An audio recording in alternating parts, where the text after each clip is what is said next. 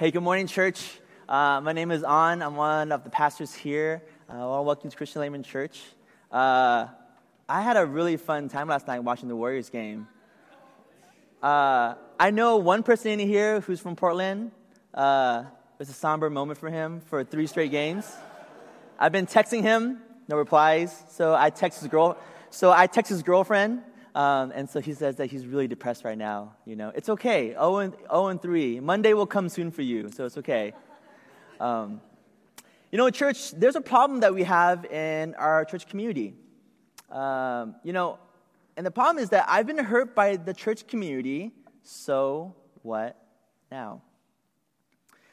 So what I mean by church community, it's really anybody that's inside and outside of church. Maybe you're part of a parachurch, a Bible study, or fellowship. Maybe you're part of a Christian club. Maybe you've pretty much been a believer your entire life. Maybe this is your first time coming to church. But if you confess Jesus, you're part of the church community. My first day of on-the-job, first day of being, quote-unquote, a pastor was about a year ago. After Sunday, after the commissioning, my Tuesday, I had to reconcile a hurt that I did in our community. It was one of the most challenging, strangest, weirdest things I've ever done. You see, because I didn't know that I hurt this person in our community. As a matter of fact, someone had to reconcile us and said, be in between us to actually reconcile us. And I wanted to apologize, not because if I offended them that I wanted to apologize. I wanted to apologize because I did offend them. And so that process, that afternoon, was just heart-wrenching. It was hard. A lot of listening, a lot of just sitting, a lot of staring across from the table from the person that I try to reconcile with. We as a church, we suffer in community. It's hard, especially if it's the hands of the very people that we do church with, right? So we've all suffered here in our church community. Now, what are some of the sufferings that we have definitely had before? Is it judgment? Is it stance? Is it lies? Is it misunderstanding? Not kind words? Is it incidents? Is it unintentional? Is it opinions? Is it sin? And this is my favorite one. Is it culture? Is it culture because of who you are, where you're from? Like, I'm Vietnamese too. I love Bún Bò Huế and pho and what's not. But is it culture as in the element of where we're at? Is it our environment? Is it being in Berkeley or Oakland or San Jose or being in the Bay Area or being a Westerner? Church, when we try to be in community, suffering or hurt would be part of it. But here's the thing. It's not all of it. You see, church community is about being in unity. And so I saw this at a local store, and I was like, oh, and different words we put on there, but it's about unity. And so, unity. Now, as offenders or being offended, hurt has to be healed in Jesus. That's the only way. Maybe some of you here have never hurt someone in church community. That's super swell. I'm very proud of you. Here's the cool thing. Those who have never hurt anybody in church community, you get to walk along those who have been hurt that need to be healed. And so I'm going to call you peacekeepers. I'm going to call you blessed. Because it's true. Those who peacekeep are blessed. Now, maybe you here like hurting not just some people, but everybody. And this is when people aren't here like looking around like, hey, me, dog, But some of you need to understand that healing has to replace your hurting. And let me tell you this. There are peacekeepers here that are going to track you down. They're going to love on you. That's going to care for you. That's going to show you differently how to not hurt anymore. We're currently going through our Community series, and this is a series of study of just the united body of individuals for God. You see, in our community here, right, we all want to be known, we all want to be loved, right? But why is it so hard to be in community, right? It's really, really hard. Now, our root verse for this series is in Acts 2:46 to 47. It says this: every day they continued to meet together in the temple courts. They broke bread in their homes, ate together with glad and sincere hearts. 47, praising God and enjoying the favor of all the people, and the Lord adds to their numbers daily those who have been saved. See, church, community is so important to God that we need to address problems in our community head on and actually talk about it and not just kind of go around it. You see, because apart from God, we can't know what community is in Him. Let's pray, church, as we go into the Word. Father, Lord, as we go into this morning, may our distractions not hold us back from really just spending this time just to focus on what do you have to really capture our heart. There's a lot of worries here. There's a lot of emotions. There's a lot of things to look forward to next. But here right now, Father, Lord, in this time, may you give us a chance, Father, to come before you on our hands and knees with our ears and our mind and our focus on what you have in store for us, Lord, to think about community. What does it mean to be in community with you? Amen. So the problem is that I've been hurt by the church, so what now? I'm going to give you the answer up front. Here's the answer. Okay, the answer is this, that we have a suffering Messiah that provides a revelation of suffering for us to give us clues to how to get unhurt. Okay, so if we process our pain and we process our suffering through Him, God's people will continue to come together to have our eyes fixed on things of truth. And here's the truth, that our help comes from Him in all things. So here's our redemption, our Redeemer, our salvation. Our hurt is healed with Jesus. And there's no better way for us to kind of know more about these healings. We're going to take a look into the Gospels, and especially Mark 8:22-26. So if you have your Bibles with me, please open it up. There's some Bibles in front of you. Say hello to your neighbor that have a smartphone, or it's right here on top for you too. So it says this on Mark 8:22-26. Jesus heals a blind man at Bethsaida. They came to Bethsaida, and some people brought a blind man and begged Jesus to touch him.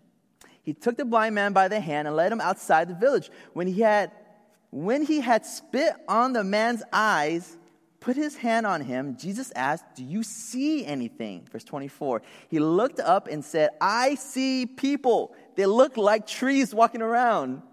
Once more, Jesus put his hands on the man's eyes. Then his eyes opened, his sight was restored, and he saw everything clearly. 26.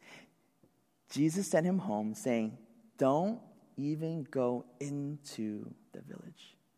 Now, what's the meaning of this short passage in Mark 8:22-26? Some of the most best parables for me, I'm a spatial learner. I'm tactile. I like to touch things. I'm a feeler. I like seeing things. I'm in the open. This is called an enacted parable. These are the ones that Jesus performed. The one that Jesus doesn't talk about in the story, but he actually shows it, touches, does something. I mean, Jesus spits in a man's eye, yo. This is pretty interesting, right? Now, here's a glimpse of what to do when the church community hurts. There's healing. There's healing that is not just emotional and feeling-wise, it's healing that's physical. And we're going to dive into these verses to get a better understanding. What is Jesus doing with this blind man? Verse 22. They came to Bethsaida, and some people brought a blind man and begged Jesus to touch him. Now, this town was known as a small village that actually blossomed to a city. So you hear the word town, village, so it's actually true. It's on the east side of the Jordan River, and its name means house of fishing. This is the hometown of Peter, Andrew, and Philip. Now, people were begging Jesus, right, to touch him out of desperation, out of healing. But check this out. This man didn't know Jesus was there because, hello, he's blind. This man knows Jesus is there because his friends bring him to Jesus. The man's friend brings him for healing and requests him to be healed amongst all the other people. Okay? Now, verse 23 and 25, this is where we're going to camp out at. And this is where we're going to definitely dive a little more into, so what's going to happen to this blind man? Now, he took the blind man by the hand and led him outside the village, and where he spat on the man's eyes and put his hands on him, Jesus said, "Do you see anything?" this is what Jesus does. He took him outside the city, this village, this town, so that he wanted to perform a miracle away from the people. Now, the people that was with this blind man was his community, right? It was his little posse. I don't know how many people were there. The disciples and Jesus. This is a very intimate time together. A very personal time together. Where else in the Bible does he use spit? John 9. There's saliva. And as he heals a man, Jesus kind of questions his healing. He says, do you see anything? Usually when Jesus heals, right, he doesn't question his healing. It's fast. It's really quick. But Jesus asks the question because he wanted to see if his miracle was going to work. You see, Jesus never quits. It's a process with him. Here, Jesus used a different method to get this man to be healing. And he used saliva. He used spit. Because it takes him a little while to heal. You know, there's different methods to healing things, right? I have 2 daughters. And so for my daughters, when they have a runny nose, I try to use tissue. I try to use this like booger snot like sucker. But the best tool that I have to use is my mouth. So I grab them, I hold them down, I suck their nose out with their saliva, their boogers, where it is. It's in my mouth, and I spit it out. I mean, it's gross. I get it. No, you can nod your head and go, that's pretty disgusting, But you know what, though? Culturally, it's free, okay? I didn't pay anything except I rinse in my mouth. And you know what? I get so much saliva and boogers that, you know what? And then this is what I do for Karis. Is it all gone? She's like, yes, Daddy. I'm like, I win. See, I check the miracle. It's not a miracle. I just check the way that I do it. And it works. It works. You know, we have different methods that we're going to do to heal our community. Now, I'm not asking you, if you wrong someone, to go up to them and suck their nose, okay? I'm not asking that, okay? I'm not asking that, all right? But what I'm saying is that Jesus uses different ways to heal relationships. He uses this method to literally spat on them. Now, look, the guy couldn't see anyway, so it didn't really matter. He probably thought it was just water, okay? But he spat on his eye, right? He's like, what's that noise? Okay? Now, remember, they're outside the city, so different things for different people. And for Jesus, he used a different method to heal. And it's really cool because you think about it, right? Jesus always tries to find something different to do. He never ceases to surprise his disciples and the people that he heals. And so why shouldn't we think about ways we want to heal hurt in our community when there is a status quo, how to do it in our community, in our culture, in our background, who we are?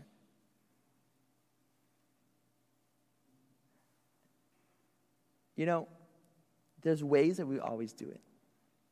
I'm going to call up these 2 young men that I've been discipling for their college time, and they're about to leave. I'm going to call up Stephen Shelnut and Ethan Cook. Can you both come up real quick? Yeah, come up. Come up. You act like I don't disciple you or something, you know? They're like, who are you? What are you talking about?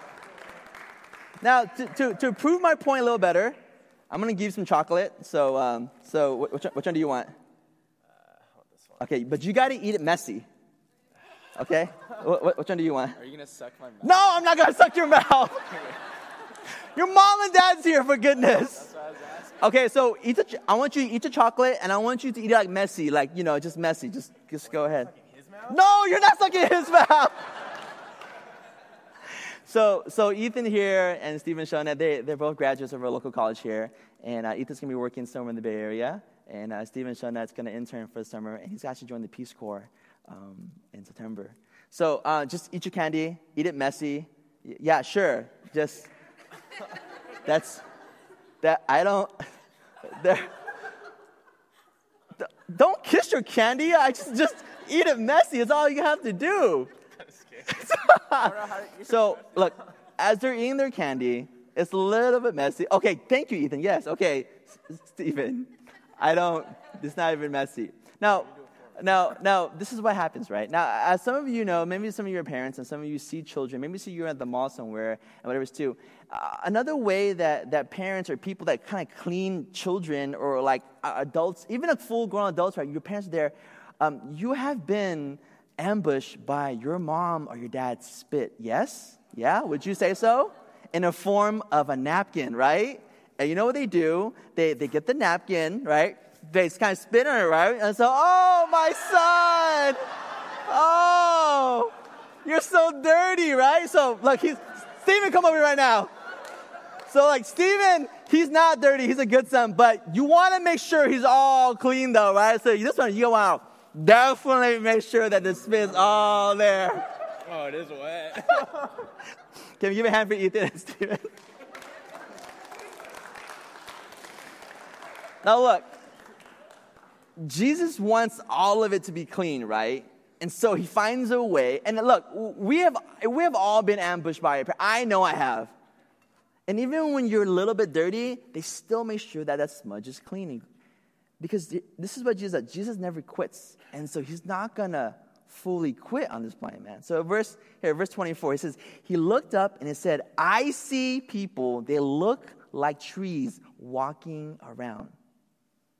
Now, this man probably is going through the steps of seeing, and he sees like these just verticals of just things, and they look like trees. And so he might know what trees are because maybe he's touched trees before as a blind person. Maybe he was never blind when he was growing up, and he saw trees growing up. And also being in Bethsaida, there's not many trees, right? So this is even more crazy that this area of part of the country, it's not like you just drive down the street and you go to like, the mass forest we have here. It's treeless. So he must have a really strong opinion about how he sees. Now,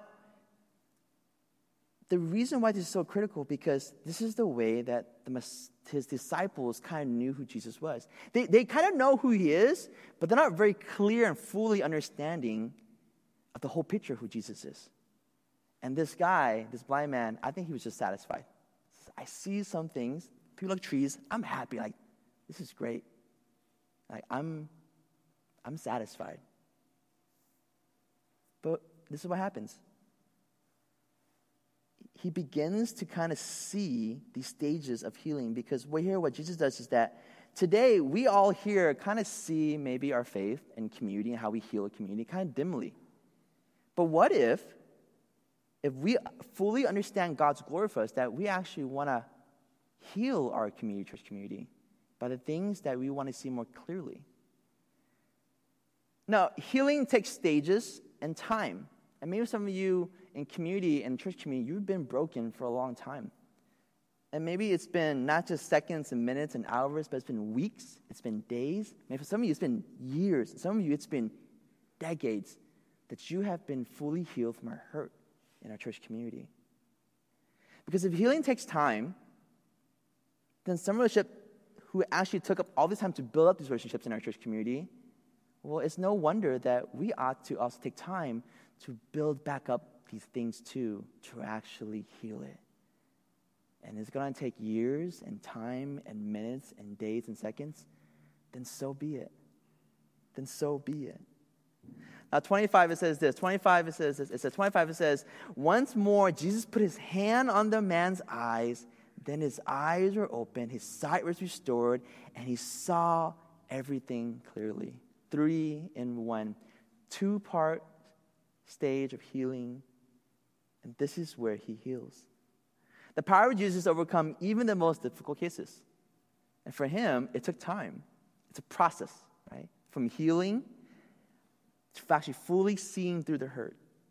This slow process, right, allows us to see and identify that Jesus shows us what it actually does to heal, and it takes time. And this time, he made sure this man was healed. God's put people in your lives right now in the right places for you to really see what it means to be in community. But at the same time, too, he puts you in certain postures and situations, too, for you to see that God wants a complete transformation of healing. Not just a partial healing, a full transformation. And so it's all or nothing with Jesus.